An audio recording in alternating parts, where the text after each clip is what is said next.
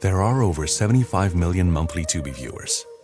That's more people than there are influencers on the internet, which means Tubi is more popular than sponsored posts for digestive enzymes and high coverage foundation. More popular than soft launching your boyfriend. More popular than making boomers explode with rage when you tell them how much you make on a single post. Tubi, it's more popular than influencers. See you in there.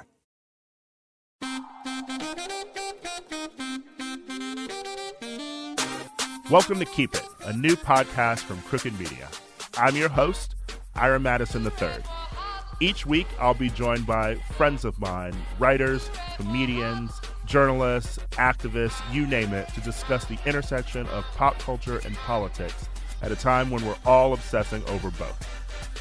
Because sometimes you just need to say, no thanks, keep it. Once again, I am joined by Louis Virtel, comedian and writer for Billy on the Street and HitFix and Billboard. And this week he is going to name all of Rita Ora's Oscar nominations. Oh my gosh. Well, it begins with cinematography, of course. So psyched to be back. I haven't gotten to say what I believe will be my new catchphrase, which is, it's already been kept. But coming soon. We'll see. Okay. Also here again is Kara Brown, former senior writer for Jezebel and current staff writer for Freeform's Grownish. No Prosecco this week? I was running late. Oh, I was fully intent on buying Prosecco this morning, and we were going to drink it. But I'm sure there's still some in me from last night. There we go. Yeah. Glad you two are back. Happy to be back. Thrilled to be back. The internet wanted you back. They wanted Louis back to do his party trick. Can Louis do more gay circus things? Later, I will be joined by Rostam, singer and songwriter and former member of the indie pop band Vampire Weekend, where we'll talk about being a first-generation Iranian American and how film critiques during awards season lose all nuance when you talk about them on social media. But before that, we're going to get into the news. So, Donald Trump. Ooh. I don't plan on talking about him that much on this show. Thank God. But last week, he had comments criticizing immigrants coming to the U.S. from what he considers shithole countries. I'm already tired of the word shithole and people trying to appropriate it in the way that they appropriated nasty woman or Kofi for every other phrase of his. But it did lead to a spectacular moment where Don Lemon opened his Thursday CNN show by getting a little lit. CNN Tonight, I'm Don Lemon. The President of the United States is racist. Kara? I know. It's...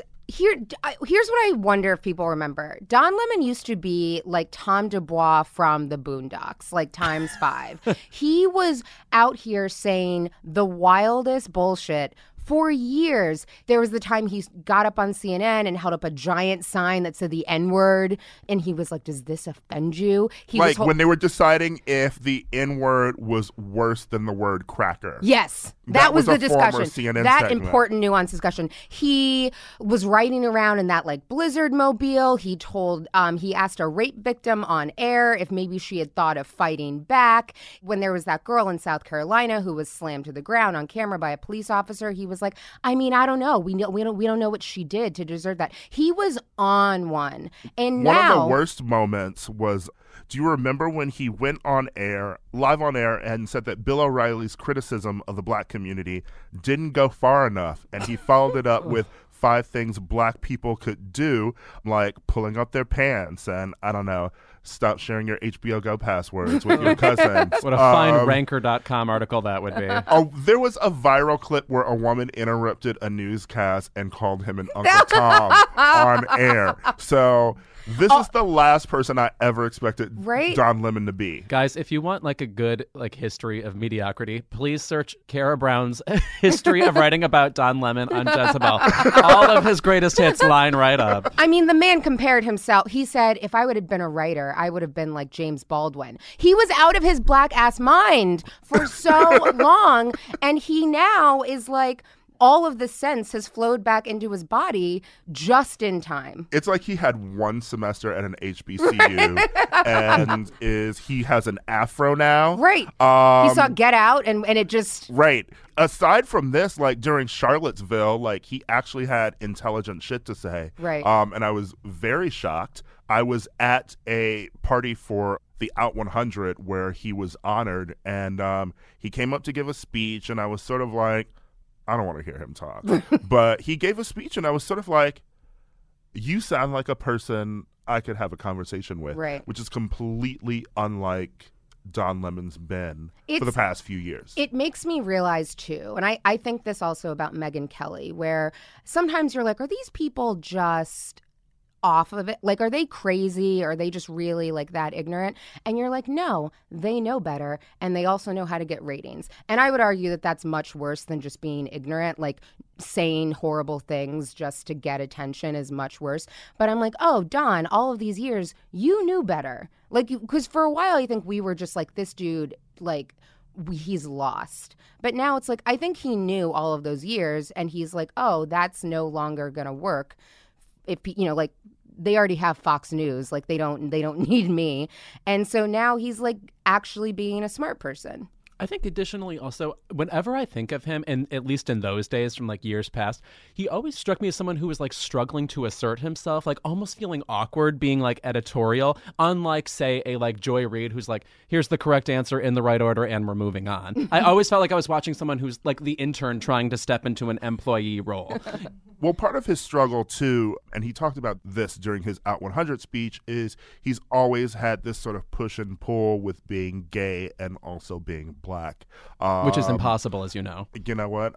Some days I'm gay, some right. days I'm black. Today I'm just a woman. Yeah, but he talks about trying to interact, with white gay people like Lewis, and just how hard it was. And I feel like he's always sort of had these internal struggles that got the better of him. And now that Donald Trump is wilding out on a daily basis, he just decided, you know what, fuck it, I'm just going to be black as hell right now. Thank God.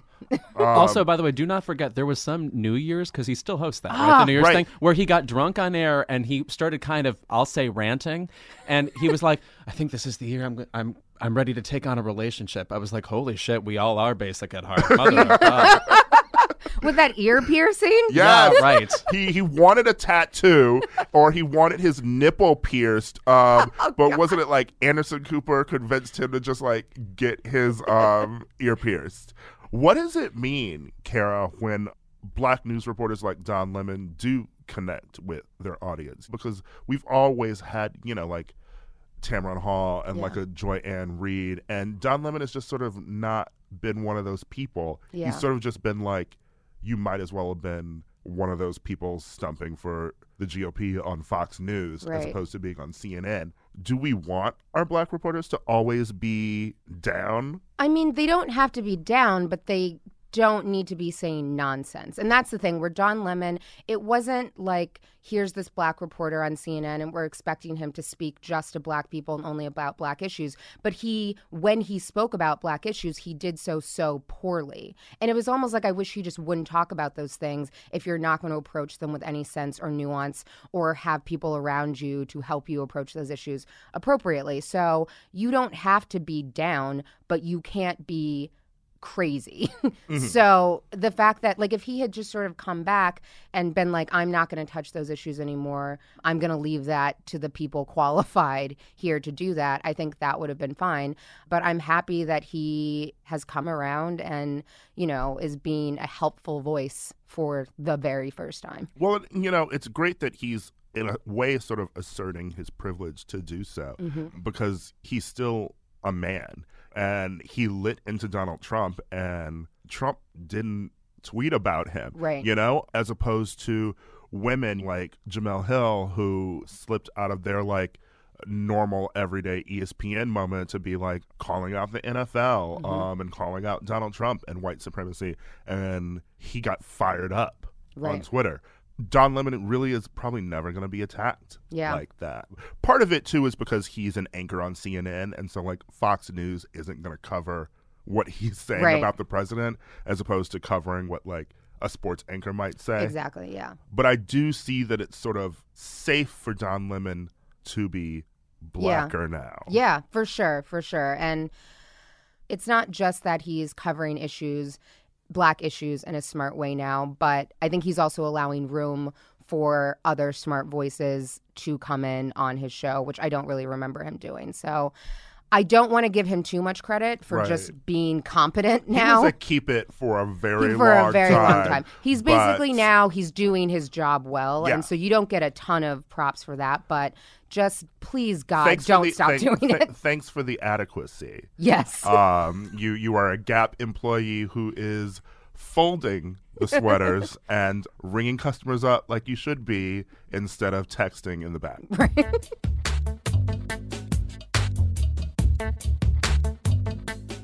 Jumping back into a topic from last week, Kara, you went on about Greta Gerwig and how she was waffling about her support for Woody Allen.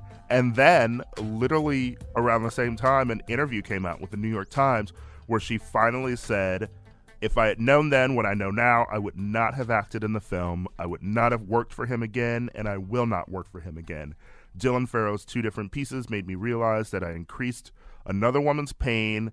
I was heartbroken by that realization. I grew up on his movies, and they've informed me as an artist, and I can't change that now, but I can make different decisions going forward. Keep it already changing the world. I like this. Yes. You know, it was exactly what I wanted her to say. It was a thoughtful response, which is the exact Globes. opposite of what she had at the Golden Globes. Right. And it makes me wonder, like, obviously she sat down with her team, or maybe she just thought she is a writer. She asked herself what the right answer would be. Yeah. But, you know, it was just weird that, like, nobody seemed prepared for it at the Globes. Like, they were thinking, no one's going to ask me this. When the whole theme of the Globes was time's up, and you think no one's going to ask you about working with this man, which was a wild assumption if that is what they were assuming. But I'm very happy that she said something coherent, said something smart, and won't do it again. Well, the thing is, people really only sort of asked her just because she was in that spotlight. And the spotlight came back because Dylan Farrow was tweeting about it and hashtagging Time's Up during the Globes. Oprah actually had a segment for her CBS Sunday morning thing because all of a sudden she's a news anchor again now. We wanted her back on TV. We wanted her there back. She is. Keep it again, Jesus. changing the world. What genie What else is in do you this guys studio? want? What else do you guys want so we can make it happen here at Keep It? To be fair, I think she's been on for like a few weeks interviewing Trump whatever. supporters. You know what? Don't ruin Whatever. this for Come me. on. Oh, okay. All right. But Oprah asked some women involved in the Time's Up movement and got responses from Shonda Rhimes, Kathleen Kennedy, Natalie Portman, and also Reese Witherspoon. Dylan Farrow tweeted about Time's Up, saying that when she came forward about her alleged abuser, Woody Allen, 4 years ago, that she thought his time was up. I think he was getting the same award that I received. And she says she thought his time was up, but it wasn't. And she asked, is time really up now? What would you want to say to her? I hope so. I mean, I'll be honest, I don't know about anybody else, but I hope so. I'd like to believe the time's up for silence. Yeah. We can start there. I believe Dylan. I would want to say that. I believe you, Dylan. That's awesome. Additionally, too, just thinking about Woody Allen, I will say it does feel disproportionately like the women in his movies are being held responsible for their part in it. Like, it doesn't seem like people are asking Alec Baldwin what the deal is, etc. And it's one of those things where it's like, why do we expect women to feel more guilt than the rest of us? It feels a little sexist just in general. That said, it's like, this is, I don't want to say exciting, but it's just, my God, common sense. The information we have about Woody Allen, I think we've been in denial about how much we had, which is all of this damning stuff, all of the stuff we know about the kind of treatment he sought for very specific issues relating to, like, I think at least teenage girls. So for people to finally be like... there's always teenage women in his movies. There's always a teen-adult romance. And there was this trove of stuff that was just unearthed about him where, like, all these scripts that didn't get made where it's about some older guy and some older woman.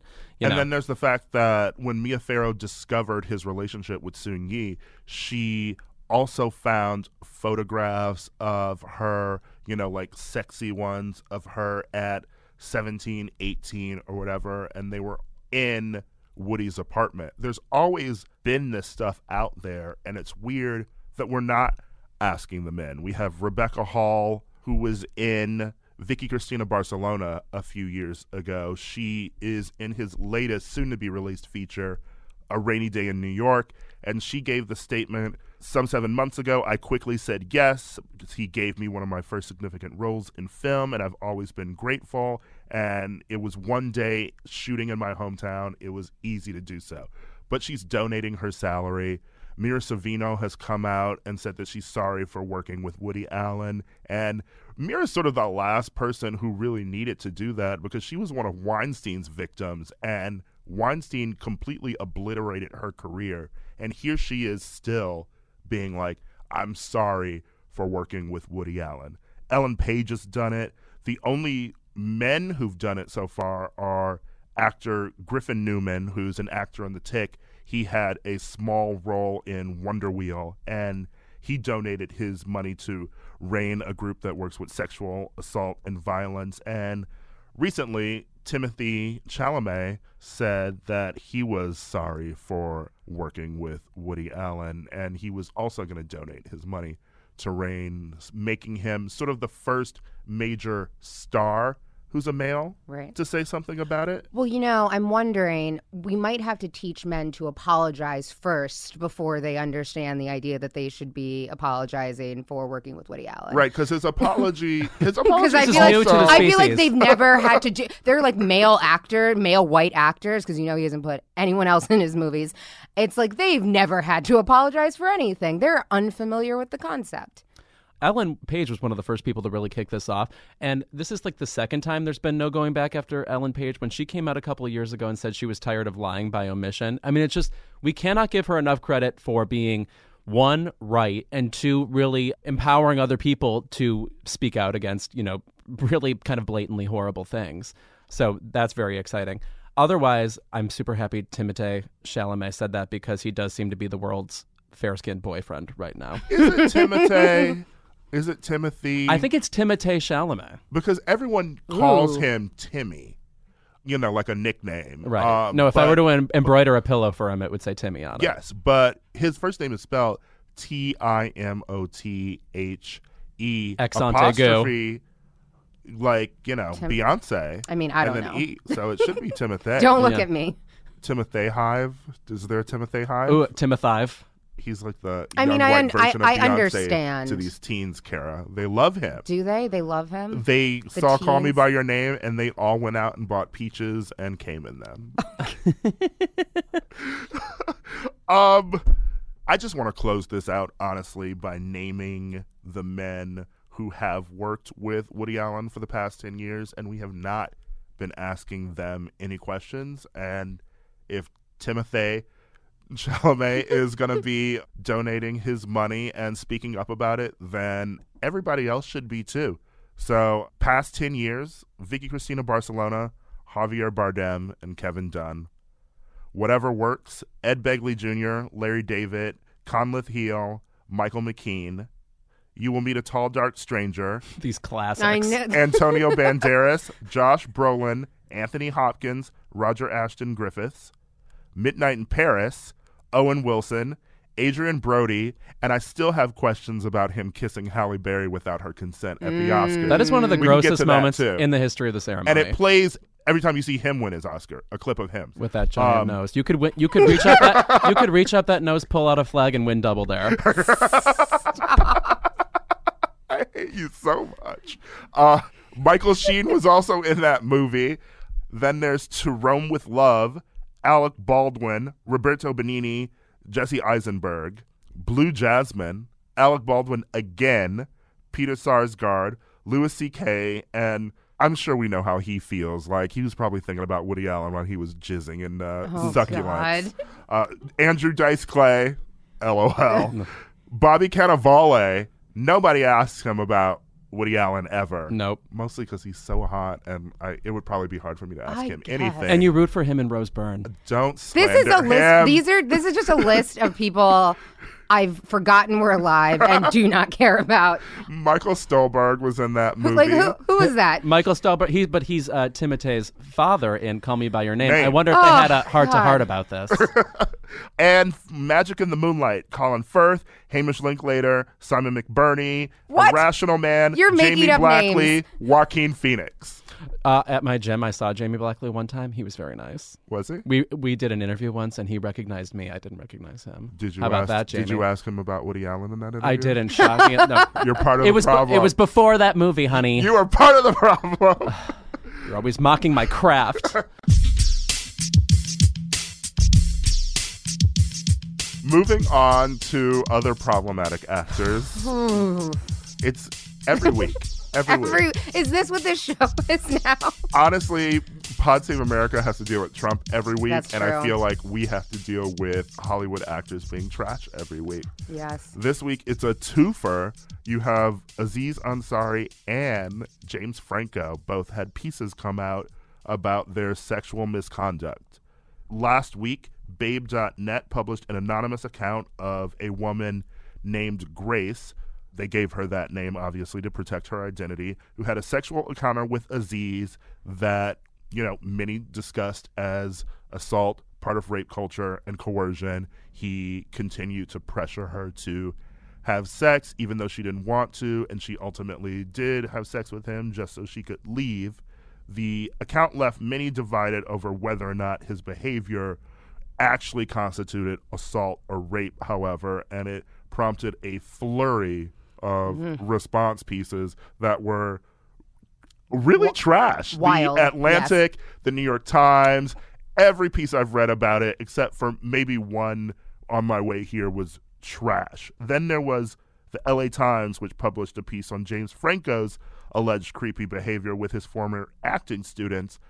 My problem with both of these things were the fact that I completely believe the account in Babe.net, but the person who wrote it seemed more concerned with writing it in like a novelistic, memoirish approach, and so it read horrible. I would say to me it was styled like the Weinstein piece. They wanted it to feel like that, the Right. anecdotal evidence lining up, etc. Yeah, but it didn't make any sense. It came across sloppy and unedited, as did the LA Times piece, which I felt, frankly, was rushed. And if you're doing a piece where you're talking about someone's sexual assault history, I don't need people giving anecdotes about him falling asleep in class. I think we're getting to a point where a lot of nuance is needed to have the discussions we need to be having. I think neither of those pieces handled that well. I don't think the Babe.net piece was a great example of really rigorous journalism.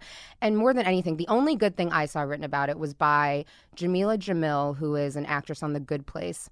And she had a really interesting take, which was the idea that she sort of removed Aziz from the conversation, and she was saying that consent should be the baseline. Because if you don't have consent, it's criminal. So let's just assume you have consent. After that, it's the idea that men are not trained to recognize a situation where a woman is enthusiastic about the encounter that they're having. So just because you're not getting a no is not enough. You should be looking for someone who is engaged, who is excited, who is interested, who wants to be doing whatever you're doing. And I'm not going to make a judgment on whether the encounter that they had is sexual assault or not. But at the very least, this was clearly a woman who didn't seem particularly into it. And you would hope that a man or anyone in any scenario like that would recognize that their partner is not excited and be sensitive and be aware of that. And she was talking about that as the larger issue here. And that talking about that also requires sensitivity, it requires nuance, it requires not jumping to conclusions and a lot of things that people were doing on Twitter. And we've not been good at that, as we've seen throughout all of this. It would be great if the piece had been written in that direction, but I feel like we've reached a point now where sites want these sexual assault story clicks. These pieces felt like they were rushed. They wanted to get them out immediately after the Globes while people were still talking about Aziz and Franco's wins. Right. And the LA Times thing, I know multiple people who've been working on trying to get a James Franco story out. I feel like all of us do in Hollywood. People have always sort of whispered being like, is James Franco a creep or not? We've all known about him Instagram DMing like that 17-year-old girl years ago. I heard about that when he was back at NYU, and I was too. And it was in Gawker.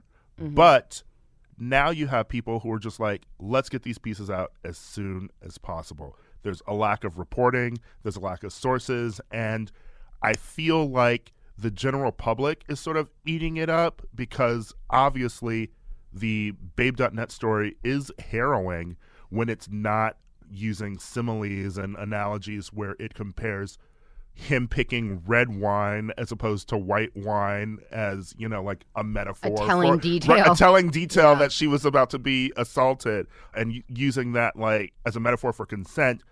But there's just not a lot of real attention going into these stories. People forget that Weinstein story, that both of them came out, Ronan's story and then the New York Times' story, there was months. Right. And months of working on these stories. I just want to say that also something that's annoying to me is how this conversation is being framed as like this is hindering the Me Too movement. It's like nothing about these stories makes me reconsider what happened to Simone Biles, which we learned about this week, being molested by that team doctor. This doesn't make me reconsider what happened to Eliza Dushku, where that stunt coordinator molested her. It's like I'm sick of people framing the Me Too conversation like it's literally a Hollywood it girl we're going to get sick of soon. Like she's getting all these bad roles with this Aziz Ansari thing. You know what I mean? It's like, no, this is already legitimate based on what has been uncovered. Right. So trying to frame it as if we're about to lose it because we don't quite agree with, you know, how the Aziz story was written is like disgusting. And it's people who are looking to frame it that way are just looking for a way to discredit the movement. Yes. Because the only way you'd have the reaction to the story is like, see, Me Too is flawed, or see, like maybe we need to like look back at these other encounters and see if this is true or whatever, is if you are looking to poke holes in this or you're a complete idiot. Right. No, but again, it gives you the feeling that like people are looking to disbelieve this whole thing and there's one false move and we'll lose it all. It's like, are you stupid? Have you not been paying attention? We have volumes of, you know, information that's been confirmed and confirmed again. Just that we know, and think of the many, many volumes of things we don't know. Yes. I just wanted to point out quickly, since I brought up Ronan's story, also mention those women, Megan Twohey, Jodi Kantor, and Rachel Abrams, who were the Times reporters who really did a lot of vigorous working and digging through sources and just giving you actual reporting on this. And I think what's happened too is the fact that when that story came out, every site sort of jumped into, we need to do responses to this. So there became a lot of op-eds, there became a lot of takes.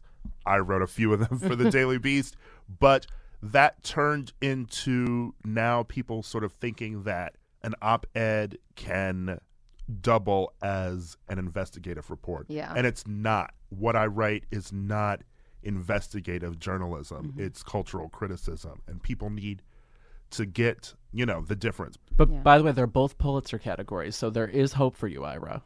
Oh, I know. Don't you worry, honey. Vote for me, Pulitzer. Am I allowed to say that? That's how it works. I don't think it'll have an impact. Okay. The Pulitzer board isn't listening to this, are they? I don't know that this is the criteria. It's how many ask for us to vote for them. Okay. Well, if someone with like a basket of Prosecco, I would love a Pulitzer Prize for cultural criticism. I'm sure you would. Champagne does it by itself. After these ads, Keep It will be right back. Keep It is brought to you by Barefoot Dreams. Lewis? Yes? When you see footprints in the sand, that was when I carried you in my Barefoot Dreams robe. Now, is that a Leona Lewis song? No? If you want to bring coziness into your life, you turn to Barefoot Dreams, especially now as the brand is celebrating their 30th anniversary. With those 30 years of coziness, Barefoot Dreams celebrates being the originators of everyone's favorite luxe home blanket. And while many have attempted to duplicate their blankets, robes, and more, Barefoot Dreams' fabrication and quality cannot be replicated, so don't believe the dupes. Girl, this blanket is it. I effing love this blanket. I'm thinking about it right now, and I want to jump in my bed, which is sponsored by something that we'll do another ad for momentarily. Get ready. There's a reason why Barefoot Dreams has been on Oprah's favorite things list 6 times. Jesus, get a life, Oprah. My God. Dressing head to toe in Barefoot Dreams is the key to comfort, as their collection of ultra-soft robes, loungewear, and accessories are made with premium materials. Their products make the perfect gifts, too. I throw this thing on. I wear it like a shawl. I look exactly like Ellen Burstyn. And I am the coziest a human being can be. Because, by the way, it's still that time in Los Angeles where it's like pretty mild outside, and then your apartment is cold. I can't explain it. I don't know things like basic science. For Keep It listeners, you can get 15% off your first purchase at barefootdreams.com with the code KEEPIT15. Don't miss out on Barefoot Dreams soft, soothing fabrics that will bring luxury to your life. There are over 75 million monthly Tubi viewers. That's more people than there are influencers on the internet. Which means Tubi is more popular than sponsored posts for digestive enzymes and high coverage foundation. More popular than soft launching your boyfriend. More popular than making boomers explode with rage when you tell them how much you make on a single post. Tubi, it's more popular than influencers. See you in there. Black Stories, Black Truths is a celebration of Blackness from NPR and how I live my life every day. Oh, I'm glad to bear witness to it. Each of NPR's Black voices are as distinct, varied, and nuanced as the Black experience itself. In the Black Stories, Black Truths collection, you'll hear stories of joy, resilience, empowerment, and creating world-shifting things out of a struggle. It sounds like you at Coachella. I'm already tuned in. Every episode is a living account about what it means to be Black today, told from a unique Black perspective. From Bobby Shmurda to The Wire, Michelle Obama to reparations, there's no limit to the range of Black stories, Black truths. Black perspectives haven't always been centered in the telling of America's story. Now they are the story. In NPR's Black Stories, Black Truths, you'll find a collection of some of NPR's best podcast episodes celebrating the Black experience. Hear a feed of episodes from across NPR's podcasts that center Black voices. It's NPR Noir. Turn on NPR today and hear a range of voices as varied, nuanced, and Black as the country we reflect. Stories should never be about us without us. Doesn't the Black experience sound like a 3-disc Prince album we never got? Someone check the vault, please. Listen now to Black Stories, Black Truths from NPR wherever you get your podcasts.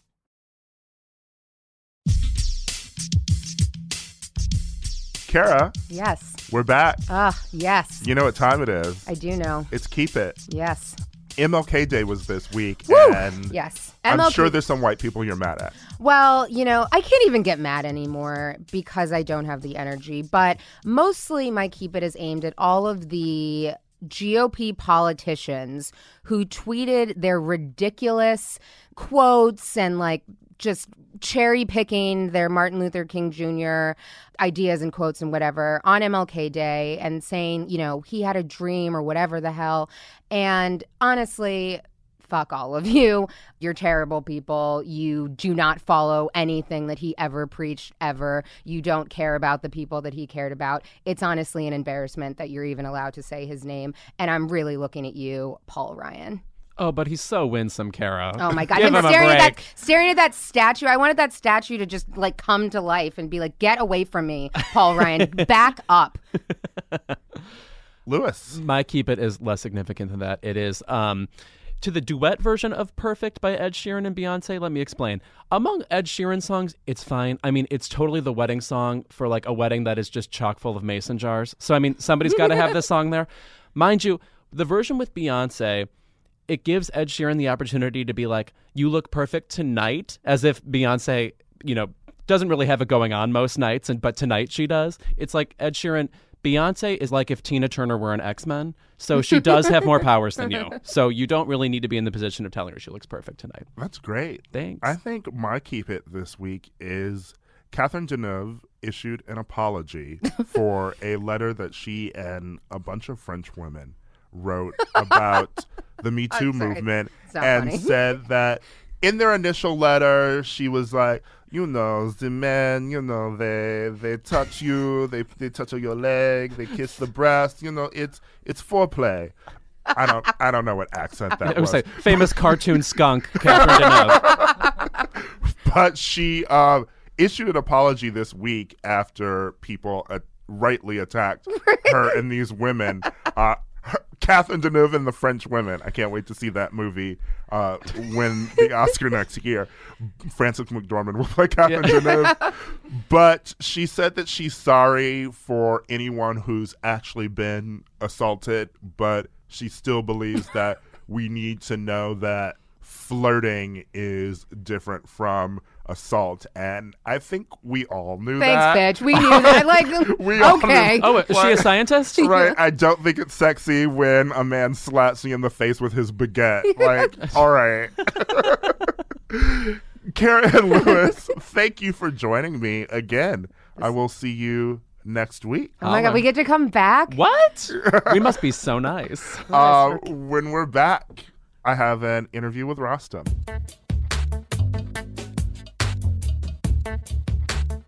Since we're in the middle of award season, I wanted to reflect on one of last year's biggest moments, the entire La La Land versus Moonlight debacle. Film critics were divided, friends were divided, the North and South was divided, all because of Ryan Gosling. So to discuss, I brought on singer and songwriter Rostam, who you may know from his work with the band Vampire Weekend. He and I first started interacting on Twitter because we shared the same views on La La Land. So I wanted to check back in and see how we're feeling about it a year later. We'll also talk about his debut solo album, Half Light, and his upcoming North American tour, which launches on January 29th in Atlanta, Georgia. So let's dive into this conversation with Rostam. I first started following you on Twitter. We first started following each other after last year, the La La Land debacle of the Oscars. La La Land Gate. Yes. Do you still feel the same way about La La Land? La La Land's a musical, for those of you who don't know, starring Ryan Gosling and Emma Stone, and it was directed by Damien Chazelle. It almost won the Oscar in a error at the Oscars, but Moonlight ended up winning. So after all of that, with La La Land losing to Moonlight, how do you feel about the movie now? I think, when you're a kid, musicals very much function as safe spaces for those of us who don't identify as straight. And furthermore, if you look at like the director of The Umbrellas of Cherbourg, which Damien Chazelle cited as a huge influence on La La Land. It's my favorite French film. It was directed by a gay man who, he was married, but he was still gay. And his movies had an inherent homosocial and oftentimes homosexual undertone. And I guess what I was reacting to, and I've never actually really fully gotten to speak on this, but I guess I was reacting to the fact that here you have two things which are gay things to me, specifically, musicals and Los Angeles. And here's a movie musical about Los Angeles which erases gay people. Yeah. And I'm not telling Damien Chazelle what to do or saying that he's a bad filmmaker. I'm not. I'm just sharing my feelings, and that upset people. But it also resonated with people. It did. I actually did not hate the movie. I actually found it beautiful. And then when I critiqued, the racial politics of the film, the backlash was sort of similar. It was like, Ira hates this movie, and every piece that wrote about people who didn't like La La Land mentioned, and Ira Madison III from MTV News loves La La Land. And I was quoted in like every piece as like, I hate this movie. But I'm like, if you read the piece that I wrote about it, I said that I actually enjoyed the movie. I enjoy musicals. I love Emma Stone. I love Ryan Gosling. I thought it was a fun movie. I just found that the use of Ryan Gosling as sort of this white savior of jazz music was off-putting. And I get what you mean too. The sort of history of musicals, we sort of grew up on musicals that give you like Anything Goes and Guys and Dolls, and they're like traditional like love stories between like a white guy and like a white woman. But those musicals have usually throughout history been created by gay people, and they have gay actors in them. And it's just weird to be in a position now where we're making films that pay homage to that, but they don't acknowledge the roots of the musicals that they're referencing. Well, yeah, another criticism that I got was, you say there's no gay people in La La Land. Well, how do you know? And I think that was one of the most infuriating things that multiple people said. Mm-hmm. And the answer is something called visibility. Mm-hmm. And it's weird to have to explain what visibility is to, like, fairly educated people. Well, I wouldn't call anyone on Twitter fairly educated. Well, I'll tell you, there was this guy who was in a band that never did anything. They were called Chester French. Mm-hmm. And I remember the whole thing was that they went to Harvard. I never really knew those guys, but one of the guys from that band tried to come for me. And that was what he said. He said, how do you know there aren't gay people in the movie? Yeah, I'm pretty sure. I might be misremembering, you know. And I thought about responding. There so many people tried to come for me. I thought about responding to them, and then I was like, no, you're bigger than this. You said what you wanted to say. It got turned into a news story. I did not expect for Pitchfork.com to take my tweets and assemble them into a paragraph and post it as a news story. Mm-hmm. Well, that's the media these days. But actually, I'm okay with it because I believe in what I said. Mm-hmm. I will say this.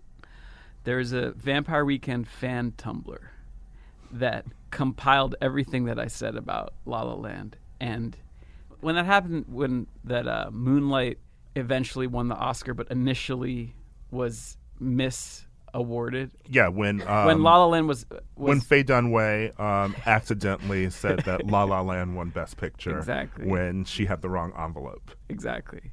So one thing I noticed the day after that happened is that the New York Times chose as their photograph to encapsulate the entire event of the Oscars. They chose a photograph where the cast members of Moonlight were looking away from the camera, and the only faces that you could see were white faces.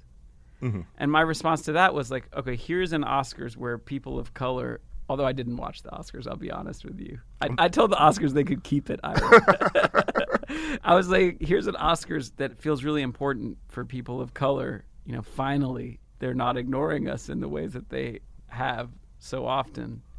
And yet this New York Times photograph that is encapsulating the event, it's still a white-centric photo. That was a lot of my problem with the aftermath of the Oscars. You know, it was such an important event for Moonlight, but, you know, there was the cover of Variety where Damien and Barry shared the cover. And, you know, Barry already explained right after that when I tweeted about it that usually the person who wins Best Director gets that cover. However, Inarritu won that twice in a row, and this one of the times they didn't give him the cover because he'd already had one. And I just felt like with the historic sort of moment there, you know, a gesture could have gone to give the cover to Moonlight or do something for Moonlight. It felt that everything centered around Emma Stone's reaction or Ryan Gosling's reaction or like the audience's reaction, and not here are the people who won. I felt weird about that whole La La Land situation because I was like, I don't want to be known for being negative. I don't like that, you know. I don't want that to be something I'm known for because I'm a very positive guy. That's something like very important to me is like positivity, optimism. We can you talk and I about, don't have that in common. Well, yeah, we can talk about that. You know, those are things that I wanted to say with my album, like try to find some hope in the world. No, I get that. And getting to talking about positivity then and your album, I responded to it very well. I loved the album. I think it's very beautiful. Thank you. And I was joking about being negative. I love positivity. And I love talking specifically about, you know, visibility and representation. I love how it's a queer album, but it feels like, it doesn't feel, you know, like you are listening to a RuPaul album. Not to knock a RuPaul album. I love a RuPaul album. But you get what I'm trying to say. It sort of encompasses all your identities as an Iranian American as well. It feels very New York. Yeah, I guess I wanted to make a record where I felt like a frat dude could like turn it on and be like, I fuck with Rostam. That shit is the bomb. Let's go to the lacrosse game and fucking chug some beers. I love Rostam. And then, you know, comes home from the lacrosse game and his buddy's like, yo, Rostam, that's some fucking faggot shit. And he's like, I don't give a fuck. I love Rostam. I wanted to make that album that, like, you know, I wanted to bring the frat boys in. I don't want to tell them that they can't listen to my music. I want them to fuck with my music. I have plenty of time in my career to make shit that they can't fuck with. You said in an interview before that, you know, sort of now your new album's about identity. And so it's... I would argue that all the music that I've been part of is in some ways about identity, but yes. Do you feel sort of like a relief now, or do you feel like you're in a new space where you're talking about different themes on your album now that, you know, you've been making music for years and it may not have been particularly in all of your music before? Yeah, I mean, I think with this record, I think I'm able to say some things more directly. And even with sort of like how I present this record, to put this really colorful photograph with Persian calligraphy on it and no English text on the cover of the album, I'm able to, in that way, kind of like create something that I feel like hopefully resonates with other people who grew up in America with immigrant parents or with, you know, roots in the Middle East. When MIA came out in like 05, 06, I remember just feeling like so connected to everything she was doing, like both aesthetically and musically. I felt like she was making music for us, this kind of like broad sort of like pan-Middle Eastern identity of, in some ways, I guess, like refugees, you know, or like the children of refugees. Yeah, I guess I feel like with this album, I'm able to hopefully like connect to other people who've had these kind of like complex relationships with America, but still identify as American, you know, like. No, not as an immigrant myself, but yeah, you know, like some of those things did resonate with me, you know, just being, definitely, you know, like a black person in America. Yeah, America has been fucked up to Iranian people, fucked up to black people. Like, there's a lot of resonances there. It continues to be fucked up to these groups. This has been Keep It with Ira, and we had a great conversation with Rostam today. Go buy the album. We kept it real. And that's our episode. Thank you for listening to Keep It. Once again, I am Ira Madison III, and we will be back next week. Don't forget to subscribe and rate wherever you listen to your podcast, whether that be Apple Music, Spotify, Catherine Deneuve's Boudoir. Thank you to my lovely guests, Louis Virtel and Kara Brown, for being here again, and Rostam for coming in to have a great conversation with me. We'll see you next week. Louis, what do white gay people think of Don Lemon? You know, actually I do feel comfortable speaking on behalf of all of them. I think we think among liberal pundits, he's like kind of like a Timothy Dalton, Pierce Brosnan, like looks the part, like you're not terribly mad you're watching him, but you're not thrilled either.